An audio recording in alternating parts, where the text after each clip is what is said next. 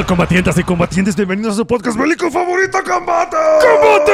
No se les olvide que nos pueden escribir en facebook.com/combatepodcast, Instagram, Combate Podcast, Twitter, @combatepodcast, un correo a combatepodcast@gmail.com. ¡Feliz año 2020, queridos combatientes y combatientes! ¡Esta es la cuarta temporada! Por fin hemos regresado después de unas largas y merecidas vacaciones. Merecidas vacaciones, así es. Rascando la panza. Más gordos. Definitivamente, yo soy una perra vaca. Más gordos. Horrible. Al borde de la diabetes, ¿no? Todo ese... Sí me da miedo ese pedo, güey. Otra vez se me enterró una uña y sí estaba muy preocupado. Dije, oye, me va a dar gangrena. Por eso, combatientes, Adiós el dedo. cuiden su salud. Hagamos ejercicio este 2020, que sea un año con un propósito bueno, y sigan educándose a historia, porque esta vez regresamos con más datos que nadie pidió. Aquí los tiene. Pero que los vamos a dar de todas maneras, porque si ya están suscritos al canal y están escuchando, bienvenidos a la cuarta temporada de Combate. Y tenemos saludos. Que ¡Saludos! nos han dado Roberto Rúa de Colombia. Saludos, Alberto Rúa. Rúa de Colombia. Alberto Mira, ahí Rúa está el Selmo otra vez dando lata. Jaime Ceja. Omar de Michoacán. Omar, saludos, Omar. Maidana de Paraguay. Ojalá. Y Rodrigo más su esposa, cuyo nombre no me puso, pero pidió saludos. Saludos a la esposa de Rodrigo y de Rodrigo. Así es. Mucho amor. ¿Nos dijo dónde es Rodrigo o no sabemos? Según... No. No, bueno, en cualquier Supongo parte del que mundo que debe ser estés, te mandamos un abrazote a ti y a tu esposa. Y pues bueno, estamos en la... En la famosa Olvia, ¿no, Olivia? Olivia, claro, es la combatiente número 1. Le mandamos un izquierdísimo abrazo comunista también a ella. Esta temporada vamos a seguir hablando de su tema favorito, pero no este episodio. No este episodio. Esta vez vamos a hablar de el corazón de Occidente. La persona que marcó este nacimiento del mundo que como lo conocemos hoy en día, ¿no, Manuel? Así Si no me equivoco, es, la civilización... como la conocemos y la sentimos. Así es, como todo mundo piensa el Imperio Romano y piensa inmediatamente en... El emperador. Como terminó después de Julio César II. Julio César. Guerra Civil. Sí, porque nos quedamos justamente en el final de La primera parte es la campaña de las Galias. Es decir, en el primero fue común. Julio César subió. Cómo se hizo famoso. The Rise of Julio César. Y la segunda parte es la más importante. La guerra. Es cómo se cierra la cortina de lo que sería la República Romana. Es como, ¿qué creen? Ya Chicago. Así es. Vamos a regresar un poco a cuando Julio César estaba en campaña, ¿no? Estaba chingando a todos los de allá Francia, ¿no? A los galos, así es. Se viene una degradación de la política, ¿no? Ajá. Esto se debe a una cuestión muy básica. No existía la policía en Roma. Ok. No hay policía. Solo soldados, ¿no? No. ¿No tampoco? No. ¿Gendarmes? No, nada. No hay policía. Entonces las galletas emperador me mintieron, güey. Obviamente. Hijos de su... La mesa, voy por ti. Nadie puede tener un contingente, un ejército en Roma. Nadie. Ok. De hecho, hay lugares donde si entras con un arma, el castigo es pena de muerte. Órale. Así es. Uno de esos supongo debería ser el Senado. Exactamente. Gracias. Entonces, ¿qué sucede? Pues si tú quieres jalar más gente, o más bien presionar a tus adversarios políticos, ¡jalas barrio! Pues te traes a la rachita. ¡Jalas barrio! Haces desmadre. Exactamente. Te Haces plantas desmadre. en la Avenida Reforma. Te agarras a madrazos. No hay cuchillos ni espadas. Sí. Garrotazo limpio. Cadenas, ¿no? Pero no espada, vato. No espada. O es espada, no, pero ese palo de metal con un pico. Dale, clávalo, güey. Empálalo. Ese sí le puedes dar. No es espada. Con este brazalete perrón de diamante le das. Bueno, esto es lo que sucede. A final de cuentas, la fuerza empieza a ser poder. Y viene una nueva época de esbirros, de guarros, de todo este tipo de como personas. De gángsters, exactamente. Mafias pequeñas. Donde a final de cuentas ya no tienes de la manera romántica convencer a la gente con tus palabras elocuaces y bonitas. No, ya simplemente traes a tu barrio y dije, oye, ¿qué onda? ¿Vas a votar por mí o te rompo tu... ¿O qué? ¿Ubicas este jarrón de bronce, Pops? ¿O qué? ¿O lo quieres sentir? He notado que está pesado. Está pesadito. Es de mero bronce, puro bronce, carnal. Entonces, esto es lo que está sucediendo en Roma y que está perjudicando a la política. Punto número 2. La expansión territorial. Roma inició siendo Roma. Una simple ciudad. Exactamente. Empezó creciendo por toda la bota itálica Después fueron siendo provincias alrededor. Eventualmente sea la Galia, Egipto, etcétera, etcétera. Creció mucho más rápido de lo que los romanos lo esperarían. Ajá. Entonces, esto trae problemas. ¿Quién se va para allá? ¿Quién va a cuidar las fronteras? Anteriormente, el ejército simplemente se llamaba en momentos de crisis. Ya. ¿Saben qué? Va a haber una invasión. Ok, llamamos un ejército enteramente civil para defender las fronteras y a Roma en sí. Y después se terminaba y cada quien se iba a su casa Para cada quien para el a rancho. sembrar, ¿no? O a hacer pues, lo que quisieras. A cotorrear. O a la política en estos casos. Pero como va creciendo, requieren ya tener legiones como guarniciones en todo el imperio. Es decir, se va a empezar a hacer el ejército profesional. Ya. Ya que va a ser una fuerza en sí política también. Cosa que antes no existía. Ahí es donde valió camote. Ahí es donde viene. Son estos dos factores los que vienen. Recordemos el triunvirato. Era Julio César, era Pompeyo el Grande y era Craso. Craso es el del Varo y además es el que aplacó a Espartaco. El que le puso en su madre. Él fue el que se hizo famoso por eso, ¿no? Uh-huh. Pompeyo, él tomó gran parte de Asia Menor. Órale. Es Pompeyo el Grande. Y Julio César, la Galia, ¿no? Sí. Entonces, entre ellos tres, mandaban Roma. Antes de que Julio César gobernara la Galia, obviamente. Ya. Julio César, cuando estaba en la Galia, no tenía obviamente presencia en el Senado. No podías gobernar una provincia y estar en Roma. No se podía. Entonces tenía un compa, Clodius. Clodius, tú vas a ser como el estandarte de los cesarianos en el Senado. Ok. No contaba que Clodius era un radical del plebe. La. ¿Era como Bernie Sanders de aquel entonces? Algo así. Me gusta eso. ¿Sabes? Una de las estandartes de todos los plebeyos era la abolición de las deudas. Como Bernie Sanders. Exactamente. Cosa curiosa. Es algo muy nuevo para la civilización el hecho de que tú ya no tengas, más bien que tú no estés heredando las deudas de tus abuelos, papás o lo que sea. Sí, porque eso es relativamente es de nuevo. este siglo. Es nuevo. Los seguros que ya te protegen de que si te mueres la deuda no se pasa a tu Exactamente. siguiente generación. Por eso pone un poco más perso al momento de entregar. Sí. Pero se entiende. Anteriormente esto no existía. Tu papá pidió dinero y se lo gastó en putas y en alcohol.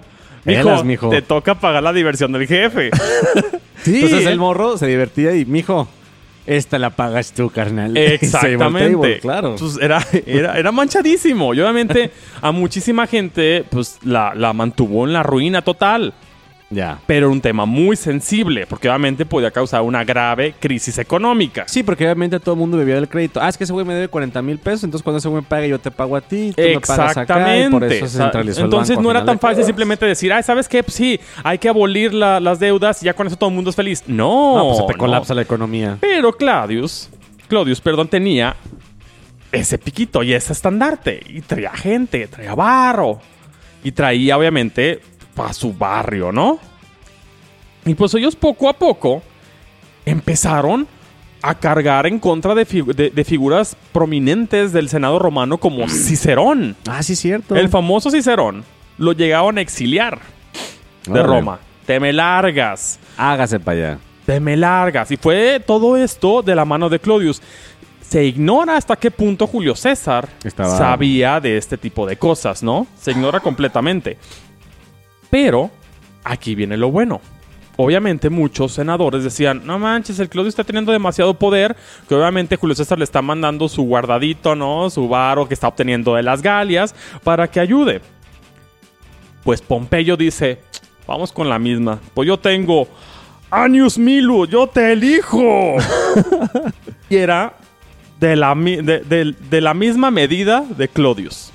Wow. Lo mismo. Entonces ya poco a poco se empezaban a armar batallas campales en Roma. Sí, así como de 500 contra 500 en la plaza y como principal. La película esta de la de Nueva York. Pandillas de Nueva York. Haz de cuentas, pandillas de Nueva York, güey. Así, igualito, pero pandillas de Roma, ¿no? Ya. Se hace un desmadre en la ciudad, pero pues nadie puede meter soldados. Sí, porque no hay armas. Son puro chingazo. Exactamente. O sea, nunca habían llegado a estos puntos. Entonces era como, bueno, pues no hay soldados. Güey, ¿qué hacemos, no? Pompeyo dijo, como hay demasiado desmadre, yo me voluntario a cuidar los granos de la ciudad, que es cosa muy importante. Sí, porque si se empiezan a robar la comida en el invierno se la van a pelear. Exactamente, van a morir. Recuerdo que el punto flaco de las grandes ciudades es el suministro de alimentos. Ellos no producen, obtienen del campo. Entonces, es demasiada gente en un lugar. Si destruyes esos lugares donde se colectiviza todo eso, pues hambruna, destrucción y todo se va al carajo. Disentría. Increíble disentría y escorbuto. Increíbles sensaciones en tu cuerpo. Y pues lo logra, ¿no? Cuida el grano. O más bien, no hay ningún evento donde se amenace, ¿no? Exactamente. Sí. Pero esto ya queda de antemano que hay un caos en la alianza. Y estamos hablando ya del 56 a.C. Julio César está a la mitad de la campaña. Pues hay una plática en la ciudad de Luca, donde va Pompeyo y donde va Julio César. Y los dos dicen, oye, pues ¿qué onda? ¿Qué onda? ¿Que no quieres la alianza? No, sí la quiero, güey. Pues yo también, güey. Pues arre, primo. Pues arre, primo. Pariente. Entonces, todo chido, vato. Es más, y se van Pompeyo y Craso a ser los cónsules de nueva manera el siguiente año. Ah, ok. En el 55. Ya con eso es como, mira, tienen poder político, sí, ¿no? Y es como, bien. Todo chido, vato, todo chido. Ok, todo chido. Pero viene lo bueno. Recuerda que después de ser un cónsul, tienes derecho a ser gobernador. Ajá. A Pompeyo se le asigna Hispania. España. Okay. España, técnicamente, sí. Y a Craso, Siria. Uy. Siria. Una cosa muy curiosa, y es una gran excepción, es algo curioso de la política romana, que abundan las excepciones. Tú puedes tener tu ley, porque recuerda que no es una ley escrita. Es hablada. Es hablada. Entonces, lo que hoy dices que no se puede hacer en 5 años, pues, se puede. Sí, ¿no? Pues se puede. Pompeyo no tenía que gobernar Hispania desde Hispania. Pompeyo va a gobernar Hispania desde Roma. Desde Roma. Para avisarle cómo está el pedo y todo en caballito. Entonces, sí, claro, pero entonces Pompeyo sigue teniendo poder y presencia, que a final de cuentas por eso se mandaban a las provincias. Sí, lárgate de Roma para que no tengas presencia. Exacto. Y pierdas tu popularidad. Esto no sucedió con Pompeyo. Pero, ¿qué sucede? Ahí va Julio César. No, Craso dice, voy a lanzar una campaña contra los partos, mis enemigos, que son el imperio persa en un futuro. Ok. Y es donde muere en la batalla de Carras, ¿no? ¡No! Ahí donde muere Craso. ¡Craso, no! Entonces es como, ¡ay!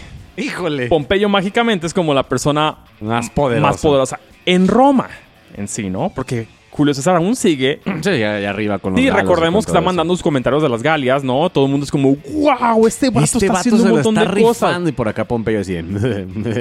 Ajá, exactamente. Pero sucede algo más un año después, en el 52 a.C. Claudius es asesinado. ¡No, Claudius, no! Como que alguien se pasó de lanza. Ya no pegaron con puño limpio, no le pegaron con manopla o lo que tú quieras. Guárdame. Ya lo dejaron. Y ahí. Pues, ¿qué sucede? La turba que apoyaba a Claudius, que obviamente era grande, pues lo llevan al Senado y lo vamos a cremar ahí. ¿Qué pasa cuando cremas a alguien en un edificio donde no está hecho para cremar a la gente? Pues se intoxica toda la banda. No, pues se expande y se cremó y se prendió todo el Senado. Mames. Pues no mames, imagínate toda la gente. Güey, ¿qué está pasando? Y si hace unos años había caos, ahora está peor. Se quemó el Senado. Ahora la gente está enojada, se quemó el Senado. Es como, güey. Estamos al borde de la crisis.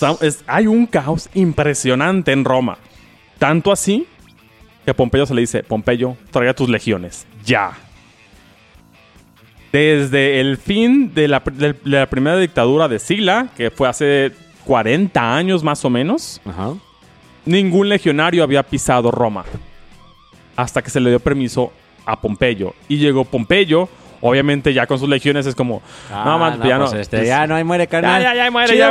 Ya todos bajaron sus cadenas y sus manoplas y lo que tú quisieras. Guardaron el jarro de bronce en la despensa. Exactamente. Pero ya con Pompeyo ahí, ya es como... Oye, pues ya tiene tropas, tiene poder y todo eso. Julio César ve así como... me van a tumbar el rancho. No solamente eso, sino que Claudius era como el principal promotor de Julio César, el cual ya está muerto. Toda esta bronca de Claudius le trajo más enemigos a Julio César, los que había, ¿no? Enemigos por envidia, O porque, la neta, Julio Por César... conveniencia. O porque Julio César en realidad, la verdad, nunca fue del todo recto, ¿no? Él sí le encantaba flexionar la ley a su favor. Él es la mismísima definición del fin justifica los medios, carnal. Enteramente. Maquiavélicamente hablando. Enteramente. Arre. Entonces, pues ya sin grandes obstáculos en el Senado, muchos de sus enemigos empezaron a querer levantar leyes directamente en contra de Julio César. ¿Te llamas Julio César, carnal? Híjole, no puedes entrar a Roma, carnal. Pásale por la derecha y vete a la chi. Entre ellos, exactamente, era de que ya no se podía ser magistrado y directamente ser cónsul. Es decir, tienes que tener un colchón de tiempo en el que vas a ser un simple y vil mortal. Para que te puedan matar. No, para que te puedan juzgar. Eso viene después. O en el momento, ¿no? Digo, pues, sabes que las cosas son medio turbias.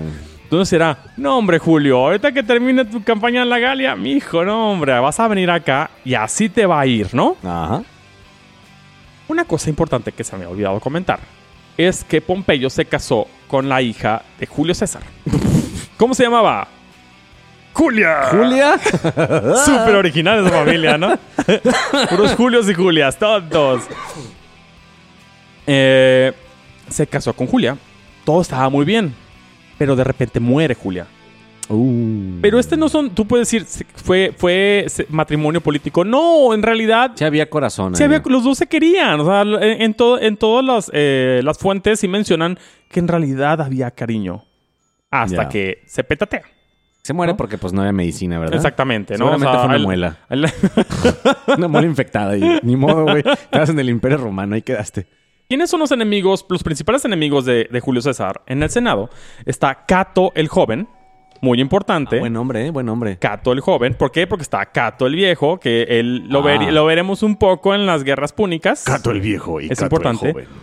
Publio Scipio es otro de los grandes personajes y es el que le da su hija a Pompeyo. Como, se te murió, carnal. Mira, aquí tengo esta otra modelo, carnal. Aquí está nuestro nuevo modelo, pero obviamente... Digo, Pompeyo, tu compañero, se está casando con la hija de uno de tus enemigos políticos. ¿Tú cómo verías eso? Es como... ¿no? O sea, big problem in Little China. Bueno, que es Little Italia. Y para estas fechas, ya también la campaña en las Galias ya no se está escuchando. Ya está pacificada. Entonces, ya se acabó la campaña. Y estaban levantando. Cato decía, la campaña en la Galia ya se acabó. Tráiganme ese güey. Sí, tenemos que quitarle el mando inmediato a Julio César para traérnoslo acá y juzgarlo por todos sus crímenes que ha hecho en contra de Roma y las buenas morales, ¿no? Y lo que tú quisieras. Ajá. Hay negociaciones. Julio César dice, ok, yo voy a dejar mis legiones... Pero yo quiero que también Pompeyo deje las suyas. Es decir, no, ¿sabes qué? Se votó en el Senado que nomás tú, güey. Pompeyo, no. Híjole, te llamas Julio César. Híjole, no se va a poder, carnal. Pues, ¿cómo ves eso? Solamente es como... Pues eso es una declaración. Entonces, te van a chingar. A final de cuentas, esto le deja dos opciones a Julio César. O se deja chingar o se lo chinga. Es aceptar que, a final de cuentas, aceptar que te van a juzgar en Roma y confiar en sus aliados...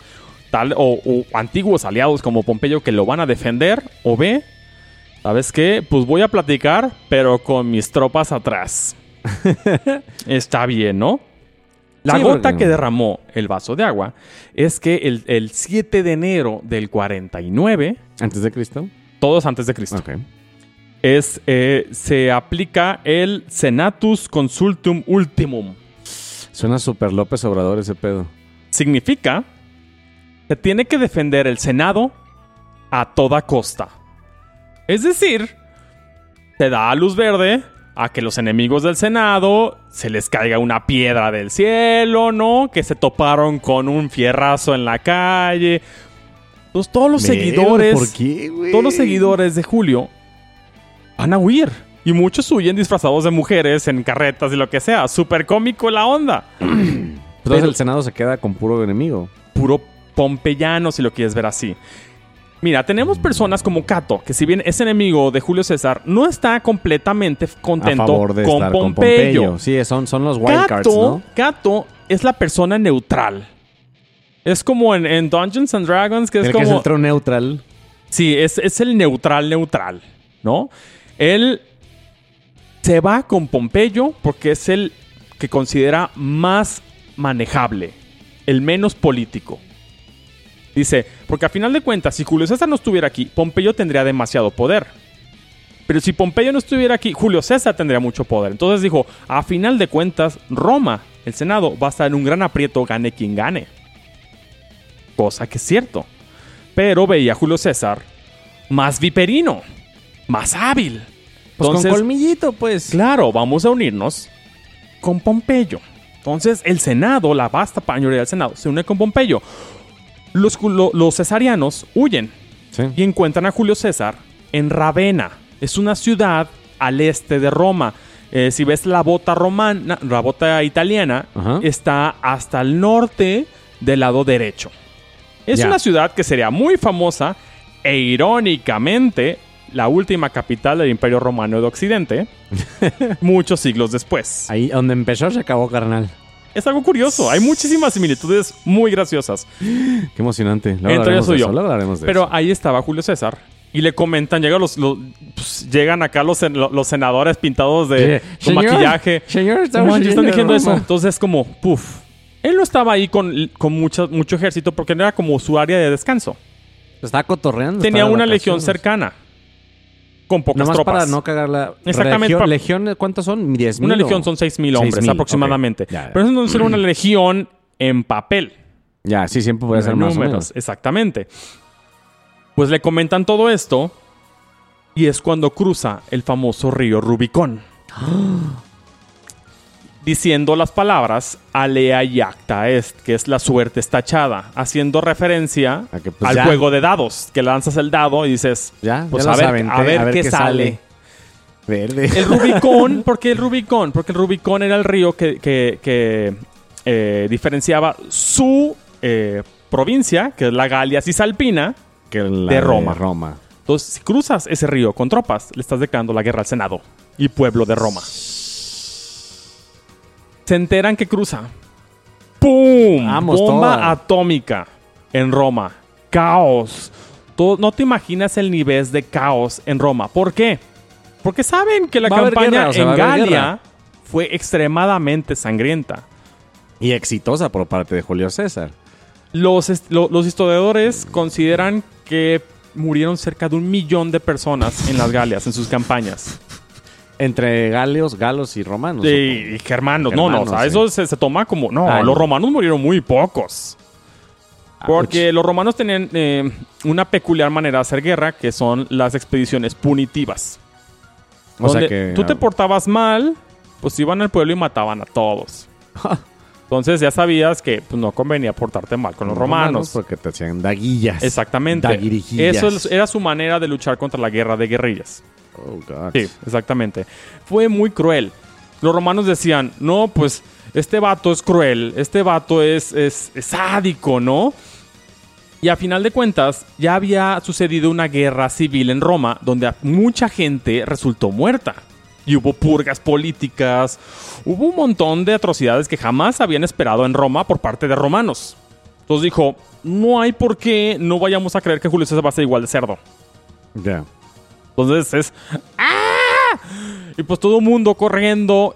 Y Roma virtualmente se quedó sola. Pompeyo decía, no tengo tropas para luchar contra Julio César. Irónicamente, no sabía que tenía tan pocas tropas. Pompeyo tenía más y se pudo haber enfrentado y pudo haber vencido a Julio César inmediatamente. Pero fue la velocidad con la cual Julio César se especializaba lo que causó y sembró más caos en todo Roma, el Senado y Pompeyo en sí. Entonces, ¿qué fue lo que hicieron? Vámonos al sur a intentar juntar tropas en lo que podemos plantarle cara. Julio César fue mucho más rápido. Llegó hasta Roma.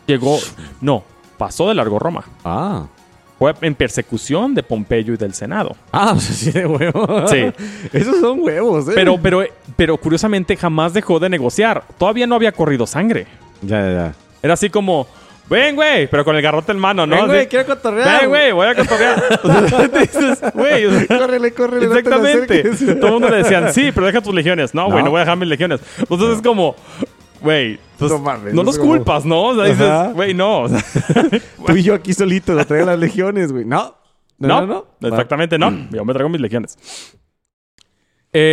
Hubo un episodio curioso en el que un senador, Domitius, dijo, yo voy a enfrentarme a Julio César. Uy. Y juntó 30 cohortes de hombres completamente inexpertos y bisoños. Ah, el valiente. Y se llegó a la ciudad de Corfinum, que está al este de Roma, sin llegar a Roma. Claro. Y dijo, aquí le voy a plantar cara a Julio César y voy a hacer un asedio donde le va a costar mucho tiempo llegar. Y en eso Pompeyo va a llegar y me va a salvar como Gandalf. Ajá. Híjole. Pompeyo le dijo, güey, no, por favor, tienes 30 cohortes. Ven, vamos a retirarnos a Grecia. Ya. Al final de cuentas, técnicamente todo Roma o toda la extensión territorial de Roma estaba a favor de Pompeyo, salvo las provincias de Julio César. Sí, pues las Galas y todo eso. Digo, tenemos las de ganar. Eventualmente, pero ahorita muy pronto. Y dijo, no, yo me voy a quedar aquí. Ya que llegó Julio César. Lo barrió. Y ya que se dio cuenta que Pompeyo realmente no iba a llegar, pues así como quiso escapar. Sus tropas se dieron cuenta, dijeron, no, pues nos rendimos. Y todas esas tropas se unieron a Julio César. Y Domitius se fue corriendo. Ay, oye, ¿qué hacia crees? Pompeyo. ¿Sabes qué? Tenés razón, güey. Nomás lo que hice fue darle 30 cortes más a Julio César. Y Pompeyo así, no puedes. Hijo de tu... No manches. Sucede un asedio en la ciudad de Brundisium, que sería donde ellos van, donde los pompeyanos van a evacuar. Ellos van a evacuar hacia Grecia usando este puerto. Llegó Julio César y quiso bloquear la evacuación. No lo pudo hacer. Entonces ya tenemos a los pompeyanos, su ejército y los senadores en Grecia. Julio César no tiene barcos todavía. Ah, es la marina es completamente pompeyana. Ya. Sí fue un duro golpe para Pompeyo irse de Roma. Sí, pues dejó la capital. Dejas la capital. Y obviamente los senadores, recordemos que está cargando con senadores, va a ser muy importante en el futuro. Dice, no, pues ¿para qué? Güey, yo no puedo luchar aquí. Pero si me retiro a otras provincias, puedo juntar reservas, refuerzos y dinero y tiempo para... O ser el frente de cuando vengan de regreso de Grecia. Exactamente, hacer un ejército más poderoso. Julio César también lo sabía. Y tiene dos opciones ahorita. Opción A, voy tras el general sin ejército, que sería Pompeyo en Grecia. Opción B, voy al ejército sin general en Hispania. Al ejército sin general. Donde están las legiones más experimentadas y fuertes de Pompeyo, en Hispania. Pues decide al ejército sin general. Pues claro. Porque es la amenaza más directa. Y es cuando empieza la primer campaña de Julio César. La campaña en Hispania. Esta empieza en el 49 a.C., es decir, meses después de que cruzó el Rubicón. Esto es algo que tú lo vas a ver como, güey, ¿cómo llegó esta idea tan rápido? Tan rápido. O sea, son marchas forzadas. A este güey le gusta explotar gente. Exacto. Pues digo, recordemos, en la guerra es un litro de sudor te ahorra un galón de sangre. Ouch. Y esto sí era cierto. Llega a Hispania. ¿Y quiénes son los no existe un comandante en sí. Tenemos dos comandantes. Tenemos a Lucius Afrianus y Marcus Petrius. Me suenan conocidos esos nombres. No son nada conocidos. No. Lucius. Pero es que tienen los nombres similares. Marcus se parece a Lucius Malfoy. Creo que es todo mi Marcus problema. es como el Juan de toda Latinoamérica. Todo se llama Marcus o Gallo. Ya. Bueno, son 5 legiones más 80 cohortes. Experimentados y duros. Uy. En la provincia de Pompeyo. Ay, güey. Julio César tiene 6 legiones y cerca de 3,000 auxiliares. Todos los auxiliares son galos. Uh-huh. Galos. Que en algún punto los dominó y los conquistó. Sí, y ya después pues ya les avientas miel y dices, sí, los romanos son buenos. Toma esta comida, toma esta torta y lonche. Y hay una, exactamente. Y sucede la batalla de Ilerda. En la batalla de Ilerda es una batalla realmente Es algo muy común en los ejércitos romanos cuando luchaban entre sí. Recordemos que la lucha del ejército romano, las técnicas, son defensivas realmente. Es protegerte con tu escudo y cada que puedas una oportunidad sueltas la puñalada. Claro. Entonces, si los dos luchan igual, es como la batalla más lenta y aburrida de la historia. Entonces, nomás así como imagínate dos granaderos peleando. Igualito, dándose con los escudos así como hasta que eventualmente alguien, no sé, se caía, se cansaba o se paniqueaba. Había un agujero en el escudo y es donde se metían y empezaba el desmadre. Exactamente. Pero esto en legiones experimentadas era raro. Y así fue en esta batalla, donde a final de cuentas todo el día estuvieron luchando. Y al final solamente murieron 200 soldados de Pompeyo y 70 de Julio César. ¿No fue tanto? No es nada, en realidad.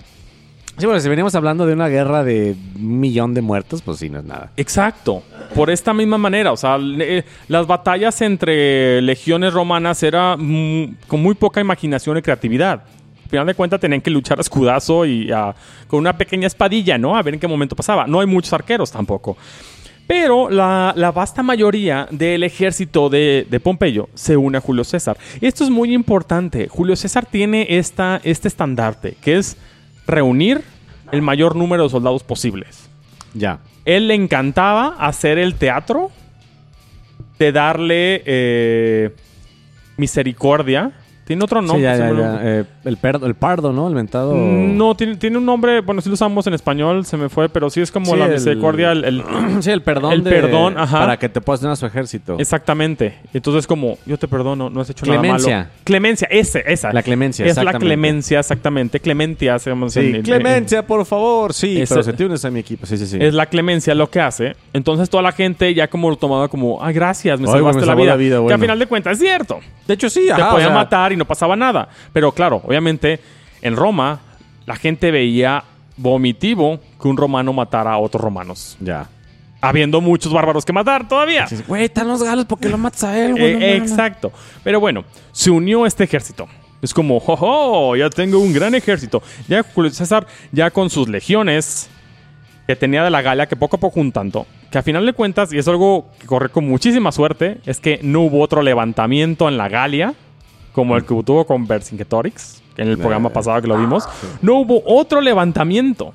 Y la gente se quedó calladita, si no, eso le hubiera dado en la torre. Claro, hubo muchos factores en los que dices, Julio César era extremadamente suertudo. Sí, o sea, le salió todo bien. Le salió todo perfecto. La suerte está echada, bro. Exacto. Y la campaña termina, es de abril a agosto del 49 en Hispania. Uh-huh. De ahí se va para Grecia. Dice, ok, vamos a Grecia. Primero, por supuesto, pasa a Roma. En Roma sucede algo curioso. Él llega y pues está en shock porque la ciudad está desierta. Como, ¿what? ¿La gente se fue? La gente abandonaron Roma. Sí, Roma estaba desierta. Esto fue antes de la campaña, se va a comentarlo. Algo peculiar. Él llega, no existen bancos. Todas las riquezas del estado se guardan en templos. Ah, ok. En este caso, el templo de Saturno. Ah, el señor que colecta. Uh-huh. Bueno, ahí era Apolo. No, sí es Saturno, pero tiene otro nombre. Apolo, según tengo entendido. ¿Apolo? Bueno. Sí, pues Saturno, Apolo. Bueno, el Saturno. Sí, Van a Saturno. Quiero las riquezas porque ando como en la quiebra y tengo que pagarle un montón a legiones y todo eso. Llegó un senador, Metellus, y dijo, no, lo vas a agarrar. Julio César. ¿Perdón? Por favor. No, sobre mi cadáver. Y así hizo evidente que Julio César estaba muy enojado y amenazó de muerte a Metellus, a un senador, de matarlo. Obviamente, 3-4 catorrazos y terminó quitándose Metellus. Sí. Y terminó robando todo lo de Roma para pagar su campaña. Pero esto quedó en claro que Julio César iba a seguir la ley siempre y cuando le conviniera. El Leviatán. E hizo un teatrito en el Senado con lo poco que quedó. Decir, sí, ok, todo está bien, vamos a estas leyes, ¿no? Y ok, me vuelvo a partir a mis campañas. La campaña en Grecia. Esta es importante.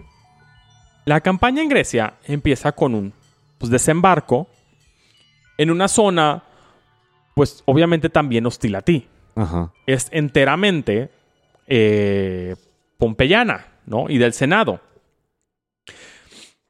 Pues llega Julio César a la ciudad de Dyrrachium. Dyrrachium. Esto es en la parte... sería como Grecia, Macedonia, por esa zona. Tú imaginas Grecia y te imaginas la parte hasta el sur, ¿no? Es un poco más al norte, ¿no? Como serías como los Balcanes en medio, ¿no? Ok. En esta, Julio César juntó 30,000 hombres. Ay, güey. Pompeyo tiene 45,000. Pero hemos visto que Julio César, las odds siempre están a su favor, güey, con todo y que va en desventaja. Y empieza una maniobra de guerra muy curiosa. Acá tipo batalla de Alesia. Fortificaciones. Empiezan a fortificar uno frente al otro. Intentando hacer como cercarse uno al otro con fortificaciones. Una lucha de ingenieros.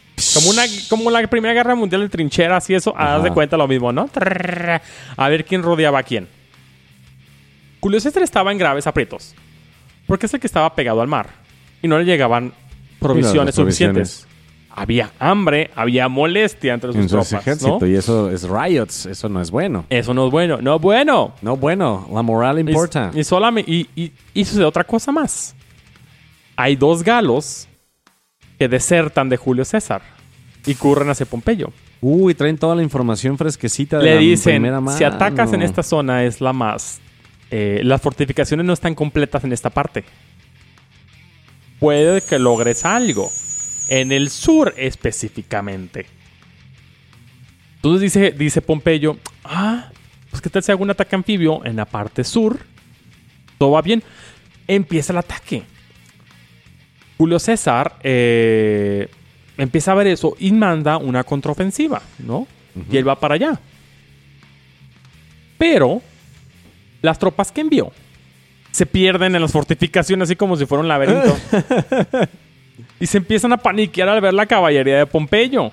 Ay, no. Exacto, y es así como, güey, y se paniquean y corren. Y es retirada.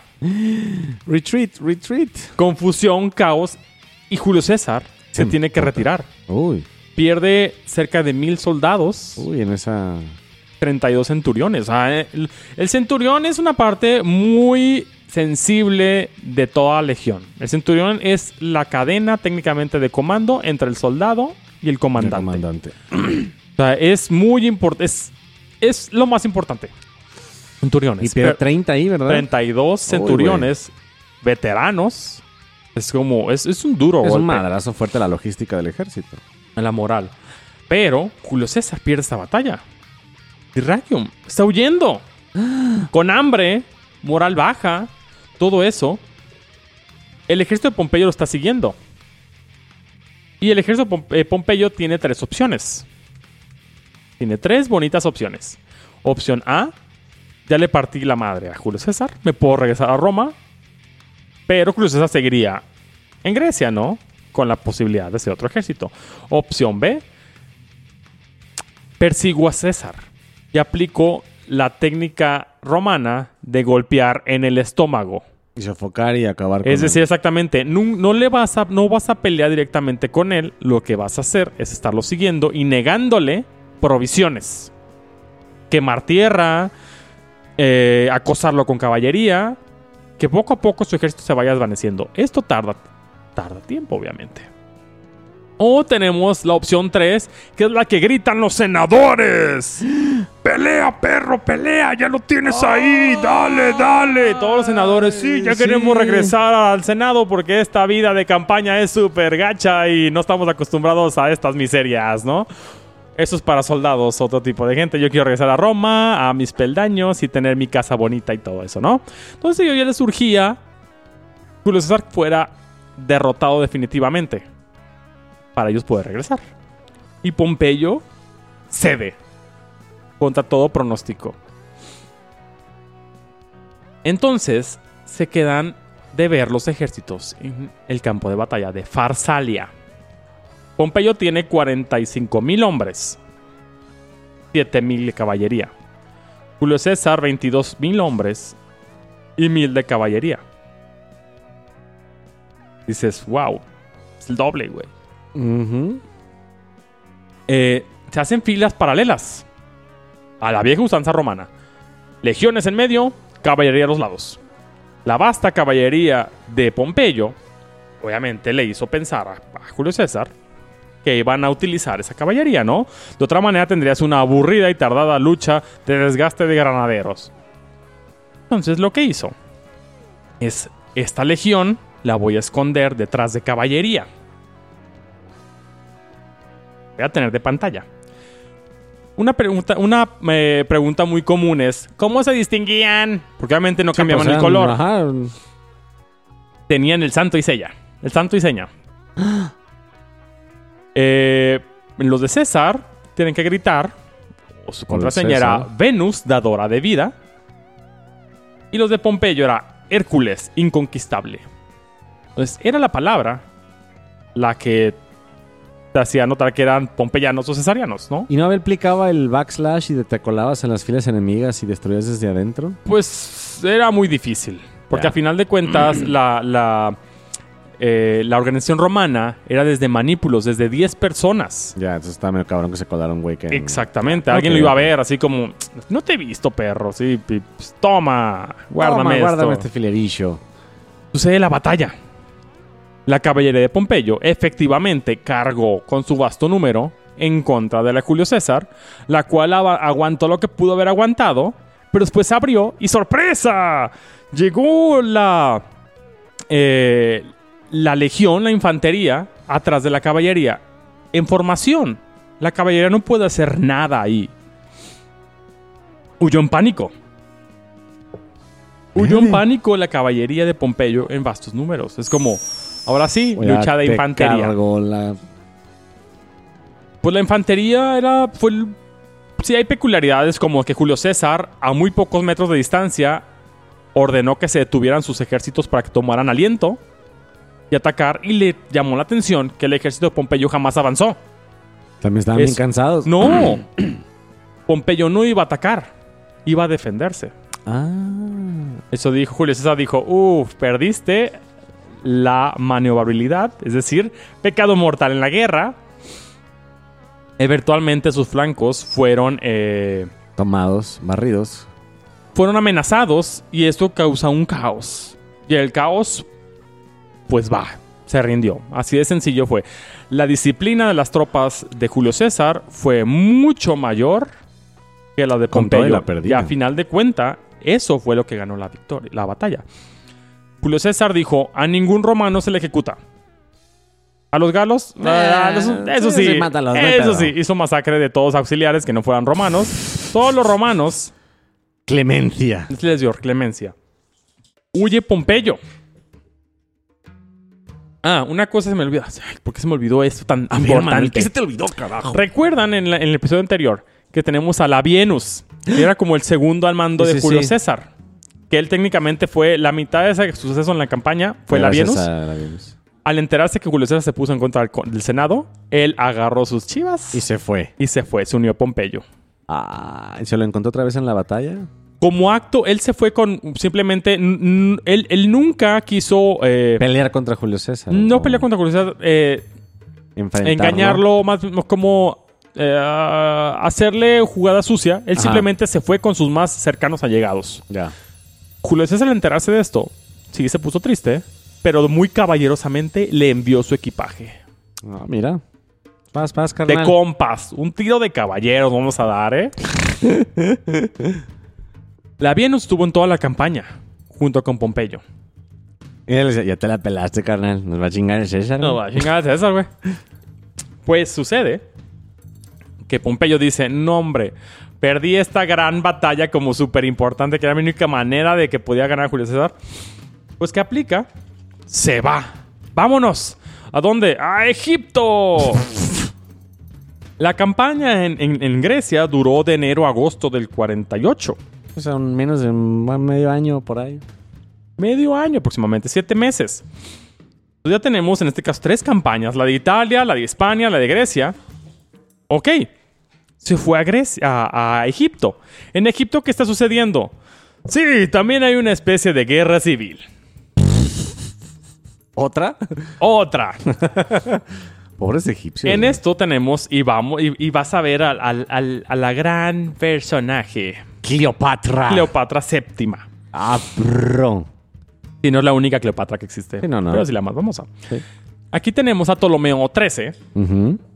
es un niño de 14 años, compartiendo, entre comillas, el faraonato, o como se llama, con Cleopatra VII.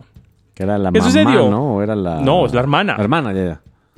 Tenían que gobernar juntos. Sí, Ese fue el testamento de su padre, ¿no? Que también se llamaba Ptolomeo. Todos se llamaban Ptolomeo en Roma. Digo, Roma en Egipto, perdón.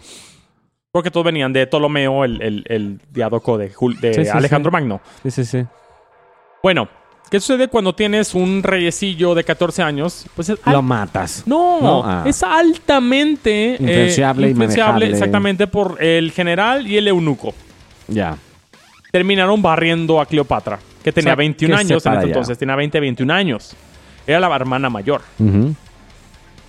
Pues esto obviamente a Cleopatra no le gustaba y también levantaba pues gente. Y era la bronca, ¿no? Entre apoyas a Ptolomeo XIII o apoyas a Cleopatra. Que si bien son hermanos, es lo mismo, pues como que no pudieron coexistir. Ya. Simplemente. Pues llega Pompeyo.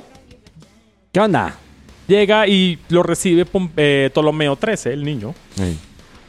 Con sus allegados. Y pues al parecer el chamuco le sopla en el oído y le dice... ¿Sabes que estaría bien chido y te ganara mucho poder? Casarte con Cleopatra. No, mátalo, güey. Y matan a Pompeyo.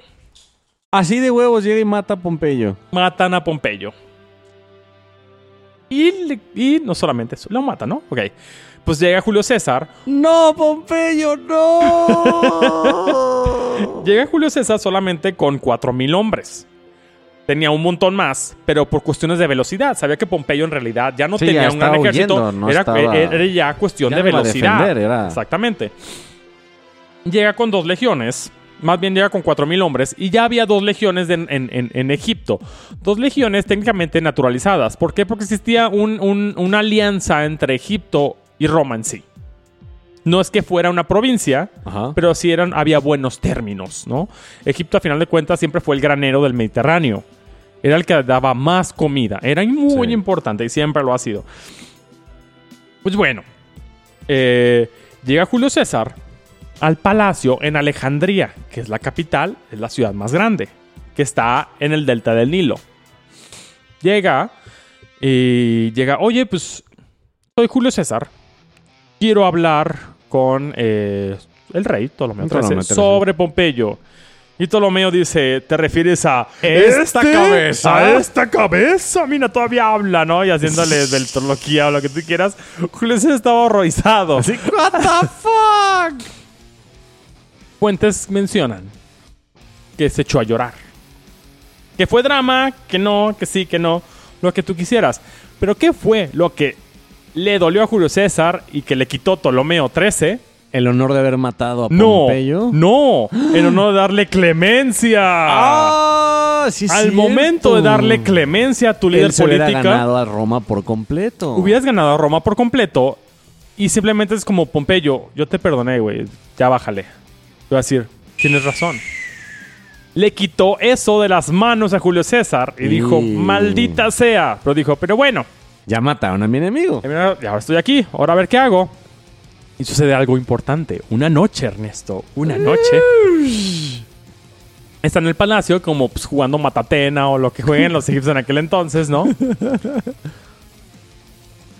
Y llega un barco en el delta del Nilo y se bajan unos personajes acá como disfrazados tipo ninja con unas alfombras. Se meten en silencio al palacio. Llegan con Julio César y dicen, le tenemos un pedido, joven. Llega Julio César, ¿qué traen? Dejan alfombra, se desenrolla la alfombra y sale Cleopatra. ¡Ay, papalord, güey! Imagínate ese eso. pex. Imagínate que llevas meses en una campaña todo hediondo, rodeado de hombres apestosos. Y te traen a una princesa egipcia. Te traen una hermosa princesa, culta, hermosa, inmaculada, hermosa, de una alfombra. Patriarcado al 100%. Paz. Fue un crush. Sí, no, pues se enamoró de... Y pues el hermano así como, ¿qué está haciendo esta zorra aquí? Y Julio César es como, ¿qué? Ya supo de la situación, pero obviamente el eunuco y el general dijeron así como, Híjole. güey, no le vas a poder ganar a tu hermana, ¿estás de acuerdo? Porque obviamente Julio César ya de repente le puso mucha atención a Cleopatra. Ajá. Y fue así que Julio César se enfrentó a la gran campaña en Egipto. Y hasta aquí le vamos a dejar por hoy. Nos vemos la siguiente semana, combatientes. ¡Gracias!